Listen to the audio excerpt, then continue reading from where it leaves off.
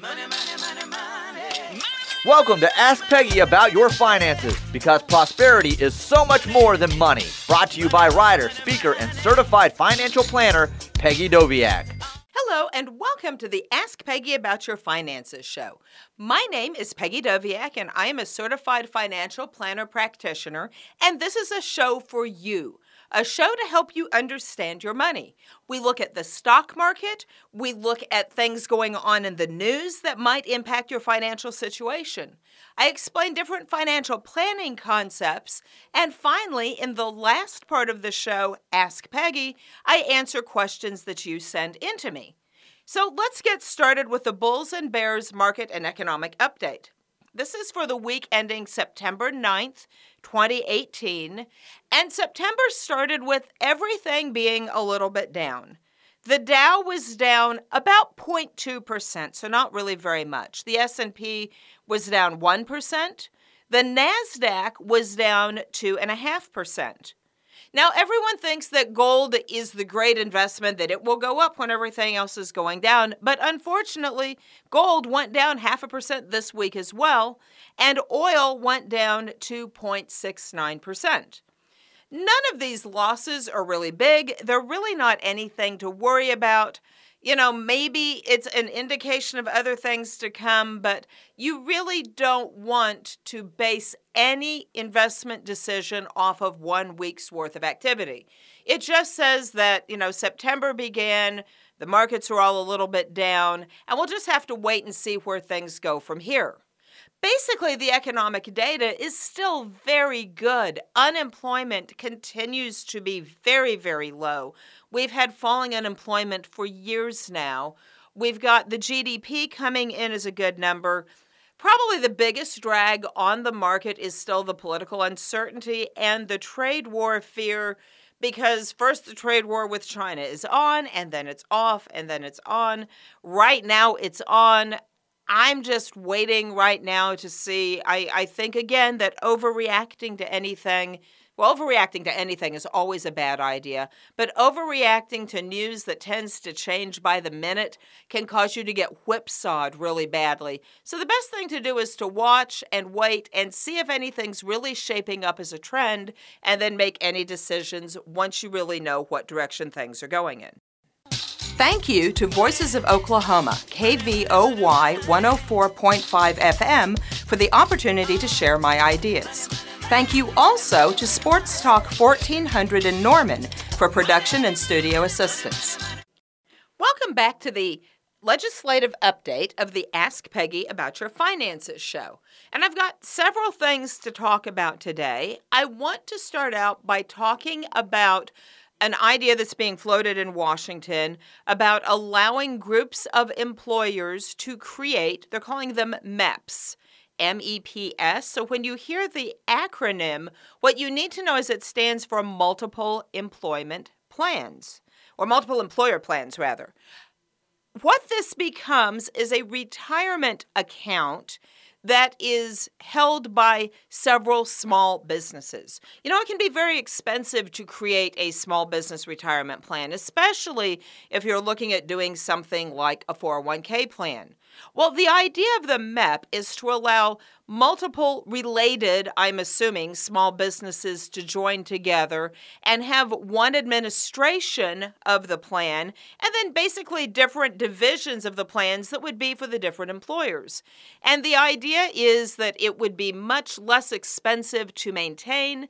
There would be less record keeping on the part of the small business employer, because they'd be able to outsource more of it because they're splitting the cost around.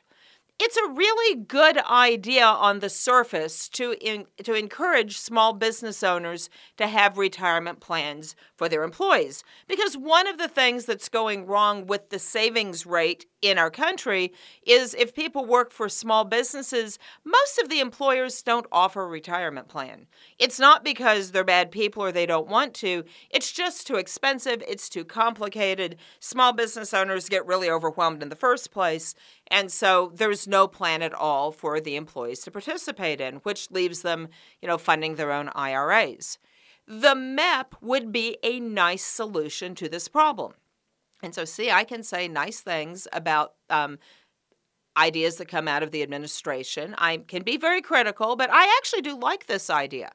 There is a catch, and I'm a little worried about it. I'm not quite as worried about it as some of my colleagues are, because I think it remains to be seen how this plays out, and I'm not sure it was an intentional defect. But the way this current proposal is written, there's not a fiduciary duty to these MEP plans. In other words, right now, retirement plans have a fiduciary duty, a responsibility to the employers to make sure that everything is actually being done in their best interest. That isn't part of the language of this MEP proposal. Now, it may be that, in fact, there's something evil going on, and truthfully, I don't believe this idea is going to gain enough traction to go anywhere in the first place. But it is something to watch, and if your employer does offer something like that, it's a question to ask. Or if you're a small business owner and you're looking to participate in a MEP, you really want to make sure that your employees are getting the best advice that they can get. So request a fiduciary standard be held, even if it's not part of the legislative language that comes out, because I really think at the end of the day, this is how we implement the fiduciary duty, more than rules being assigned from on high, which, I was a huge fan of the Department of Labor rule, but it went away. The way you fix it when you aren't having a lot of encouragement for a fiduciary rule from the government is the consumer demands it. So I really don't think that this was an intentional defect of the MEP. I really like the idea of having 401k plans available at a lower cost for small businesses. So we're going to have to wait and see how this plays out. We had talked about that idea a little bit before, but it continues to come up. There's more details coming out, so I wanted to bring it up again today. Now, the second piece of news today I had not heard at all before, and it looks like President Trump is wanting to go in and lighten the required minimum distribution rules, the RMDs for company retirement plans, meaning that when you're 70 and a half, you have to take a distribution. What's really weird about this is unless you're the business owner, you don't have to take the distribution until you retire anyway. And people save for their retirement so that they can use the money, and 70 and a half is a reasonable age to start drawing out retirement funds. So I actually can't quite figure out where this is coming from yet. I don't know why he would decide that he wants to tweak the required minimum distribution rules unless he just doesn't like rules at all, which is the only thing I can actually come up with. And so he's saying, well, this is a government rule and we don't want a government rule, so we're going to do away with it. It's very odd. I don't see it benefiting anyone except, again, possibly business owners, and maybe that's the point of this. But I'm sure there's going to be a lot to come on this one. Again, I will be really surprised if it goes anywhere, because I'm not sure I see something like a MEP or an RMD adjustment happening before the midterms, and I'm not sure any of this can be done without congressional approval, and I really don't think that's where we are right now. Nevertheless, it's interesting. The RMD thing to me is really odd, and so we need to keep up with it and see what's going on. So the final thing I want to talk to you today about is Bitcoin and these other cryptocurrencies, which have really gotten hammered in 2018. And as of September 9th, they were getting hammered really badly even last week.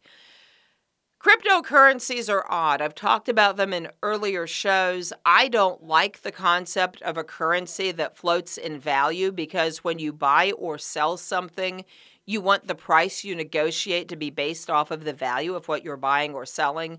You don't want to add on top of that the potential of a currency that dramatically fluctuates, because it might work out really well or you might get really nailed. So I'm not a Bitcoin fan. I'm not a cryptocurrency fan. I am not telling you, this is not investment advice. I'm not telling you not to buy it. I am saying that I don't understand structurally the value of it. So, maybe they get some kinks worked out, maybe it works out. There's been an attempt to create some exchange-traded funds and other investment vehicles to allow people to participate in Bitcoin. And the SEC so far has said no to all of them. Now, there is a new SEC hire, and I may mispronounce his name, Elad Roisman, Roisman. He is new to the SEC, and he is much more in favor of allowing cryptocurrencies like Bitcoin to be traded on the market. So there is a chance that with the appointment of Roisman, there may be an ETF that tracks Bitcoin, or the rest of the SEC may be able to hold the thing in check. But it's interesting news right now. All of those funds and the other kinds of investments that have been looking at going into the market have been continually shut down. Roisman looks like he may be trying to open the door again, and I will let you know in future shows how this turns out. Thank you to Voices of Oklahoma, KVOY 104.5 FM, for the opportunity to share my ideas.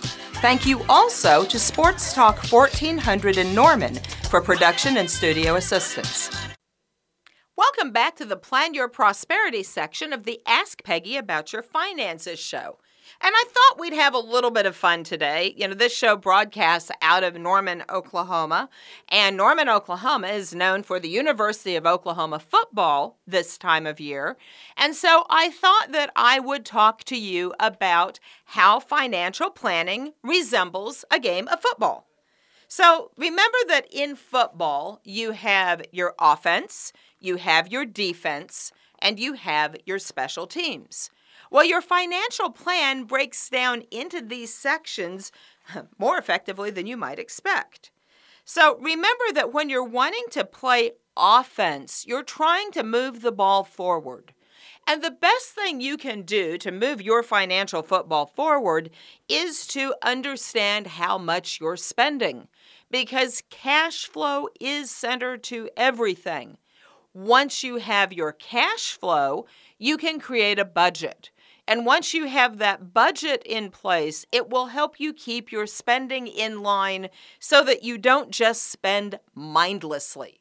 I really don't think that the magic of the budget is cutting your cell phone bill by $15 a month. I think the magic of the budget is causing you to be aware of your money. When you know that you've got a document backing everything up and you know you're going to have to write down what you do, I think it changes how you look at your spending. And I think it makes us slightly less likely to spend that extra $5, $10, $15 at the superstore. I think it makes us more likely to try to create a grocery list when we go shopping. So once you're thinking about your money, that budget's almost done its job right then. You need to organize your investment portfolio because the biggest driver of your financial success is probably your investment accounts. Remember that most of us today don't have the advantage of a pension plan where we go to work and the employer puts money in on our behalf and makes the investment decisions, and then we get the money when we retire in the form of a check. That's the way it used to be. Unfortunately, today, most retirement accounts, even the really great ones, are defined contribution plans where the employer gives you money. They contribute. That's why they're called defined contribution plans. They contribute money to you, and then you have to make the investment decisions. And the investment decisions that you make then will have a lot to do with your retirement success or the ability to pay for your kids' college, or whatever goal you're trying to save towards. But it allows you, again, to move that ball forward and meet those goals, make sure you're on track so that your portfolio is providing you with the income that you need. Also, part of knowing how to move that football forward is knowing how much money you actually need in retirement. It's very hard to save towards a goal when you don't know what the goal is. And I'm not a fan of rules of thumb. I wish I could be. I wish I could just tell people, yeah, 80% of what you spend now is what you're going to spend in retirement. It's a really common rule of thumb. And it might, in fact, be the right number. The problem is, many times it isn't. And when people first get into retirement, sometimes they even spend more than they were earning, than they were spending when they were still working, because now they're free and they want to travel and they want to put in the pool and they want to do all of this stuff. Then that backs off. That's the argument I always hear. Yes, they overspend at the beginning, but, then that stops as they get older. The problem when you're older is the medical bills replace the money you spent traveling. So it's very, very important that you have good insurance in place. It's very, very important that you have some way of paying for your end-of-life care, because that can just be bankrupting. So as you're putting your investment portfolio together, you keep your risk tolerance in mind always, because that's what everybody knows. You fill out the form, okay, well, I'm moderate. Okay, well, that means I invest this way. I absolutely believe that it's more effective if you tie your retirement cash flow needs into your risk tolerance portfolio. So let's say it turns out that to meet your needs in retirement, you need to be invested more aggressively than your risk tolerance says. What do? Well, don't just change your portfolio. Okay, the first thing you want to do is look at how much money you think you need in retirement. Is it possible that you could get by on a little bit less? The second and the easiest way to fix it, rather than upping the risk tolerance of your portfolio, is just to work a few more years. Every year that you work is 1 year you're not having to pay for retirement, and at that point in your career, you're probably earning more and you're able to put more back towards retirement. So it's a win-win. You work so you're not spending it, and you work so you have more money to put into savings. So I think that to really meet your goal, we're going to try to keep the sports metaphor going through the whole thing, then I think you've got to have a correlation between how much you need and what your risk tolerance is and your investment portfolio. And those are three pieces that need to go together. Now, that's your offense. What is your defense? Mostly your defense is managing risks. And the two things that I want to talk about today are having an emergency fund. If you've heard my shows before, I'm the believer in starting with the 2-week emergency fund, because the 6-month emergency fund, if you don't have one, is just insane. People panic, they don't save money, they don't do what they need to do. So I want you to start by saving 2 weeks worth of your bills and put that in savings and leave it alone. Don't touch it, and save it until you've got it. Then once you have that, save 2 more weeks.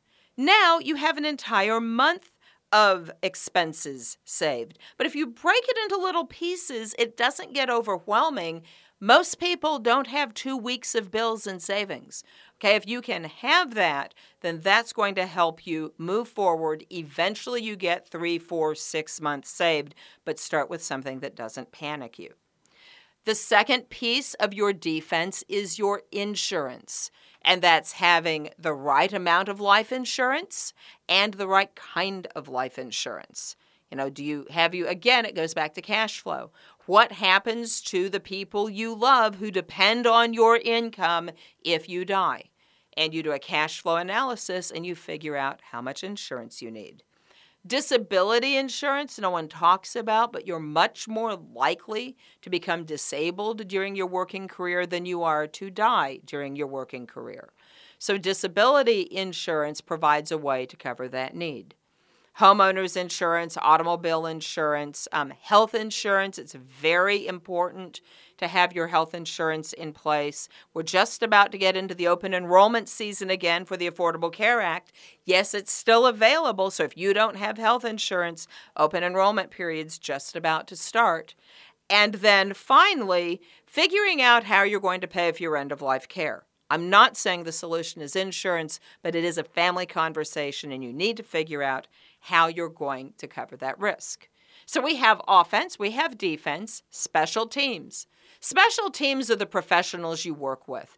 Have a really good attorney, a really good CPA, and then I am a big fan of the Certified Financial Planner Practitioner designation to help you, those people can help you with your money.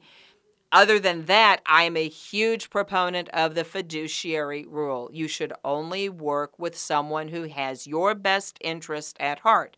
That's my opinion. If you don't want to, that's okay, but I think it's really important because I think people think they are working with fiduciaries when in fact it really pays to ask the question. So your offense, you're moving towards retirement. Your defense, you're well insured. Your special teams help you get there. And that's going to give you a great financial plan. Maybe not as much fun as the afternoon game, but certainly worth your time. Thank you to Voices of Oklahoma, KVOY 104.5 FM, for the opportunity to share my ideas.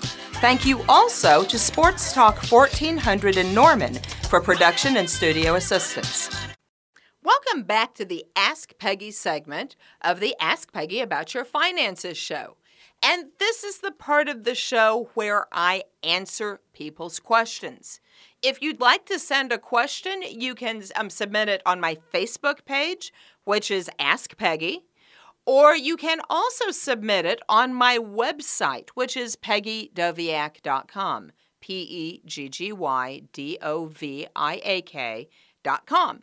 Pretty soon there's going to be an easier way. There's even going to be an Ask Peggy website, but we don't quite have that set up yet. So right now, the two best ways to contact me are either through the Ask Peggy Facebook page or the PeggyDoviak.com website. And I have a great question that came in actually from someone who's a writer, but it works for everyone because the basic rules are the same. The question is, can a writer still take a home office deduction even though the tax rules around it have changed? And it's a really, really good question because what I want to broaden it out to is the difference between having a business that you run out of your home and having a home office where you actually do work for another job. The Tax Cuts and Jobs Act that was passed last December got rid of the miscellaneous deduction section of your tax return. So all of the itemized miscellaneous deductions are gone. That includes the home office deduction. So if you have been taking a home office deduction on your taxes on the itemized section, second page of the tax return towards the bottom of the page, you can't do that anymore. You know, it used to be you could only take a home office deduction if that home office was being held for the convenience of your employer. So if you had work that you did there regularly, if you had a specific task you did in your home office that you couldn't do anywhere else, then it counted. So you would go to work, you'd have your office at work, you work for somebody else, and then you were able to take the home office deduction off your taxes. That's gone. And so you need to be very careful doing your taxes this year. Now, those are your 2018 taxes, not the ones that are actually due here in about another month. These are the ones that are due next April, because there are a lot of deductions that you may have been able to take that are gone. That the home office deduction is one of them. However, the person who actually asked me this question was a writer. And writers work for themselves. And the writer has the ability to set up a business that is their own. Now, if you work for yourself and you work out of your home, but you actually have your own business, then the home office becomes a business expense that comes off of your business tax return. It isn't something that actually is an itemized deduction on your personal tax return. So if you're owning any kind of your own business where you calculate all of your income that comes in, and then you calculate all of the expenses that go out, and then anything that's left over is either what you're earning or maybe in part of the expenses that are coming out, you're actually paying yourself a salary. But then you have that extra money left over. If you do your taxes like that and you have your own business, then your home office is a business expense, not a personal expense, and it is possible to take it off of your taxes. Now, no one has to take my advice, but my recommendation for this year is you might seriously want to talk to a CPA if your taxes are anything at all resembling anything that's complicated, because the Tax Cuts and Jobs Act has made huge changes in what can be deducted. It's changed what kind of medical expenses, or actually what percentage of your medical bills have to be before you can deduct them.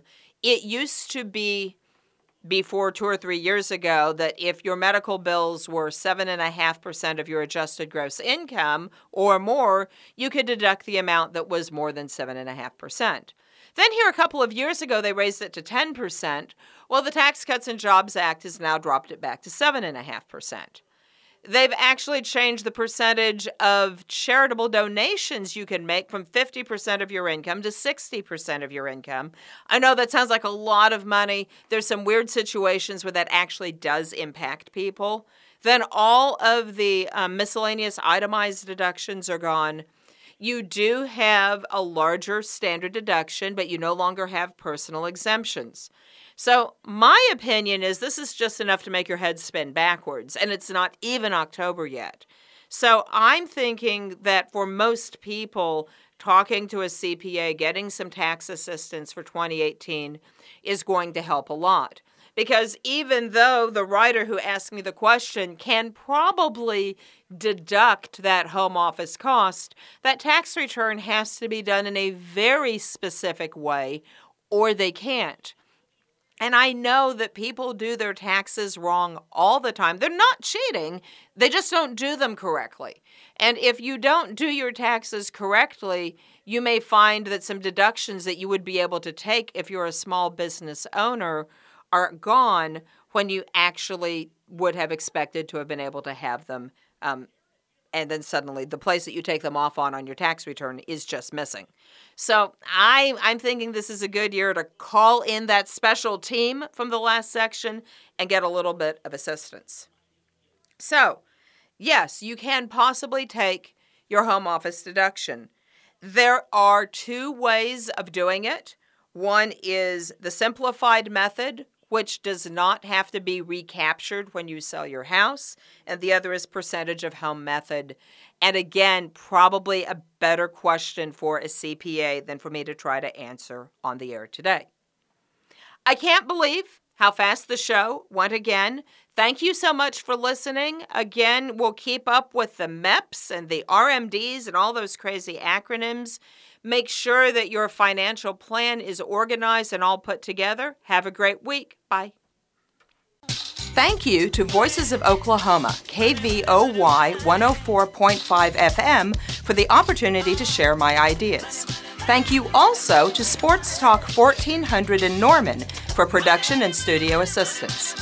You may submit personal finance questions to the Ask Peggy Facebook page and learn more at PeggyDoviak.com. And remember, prosperity is so much more than money.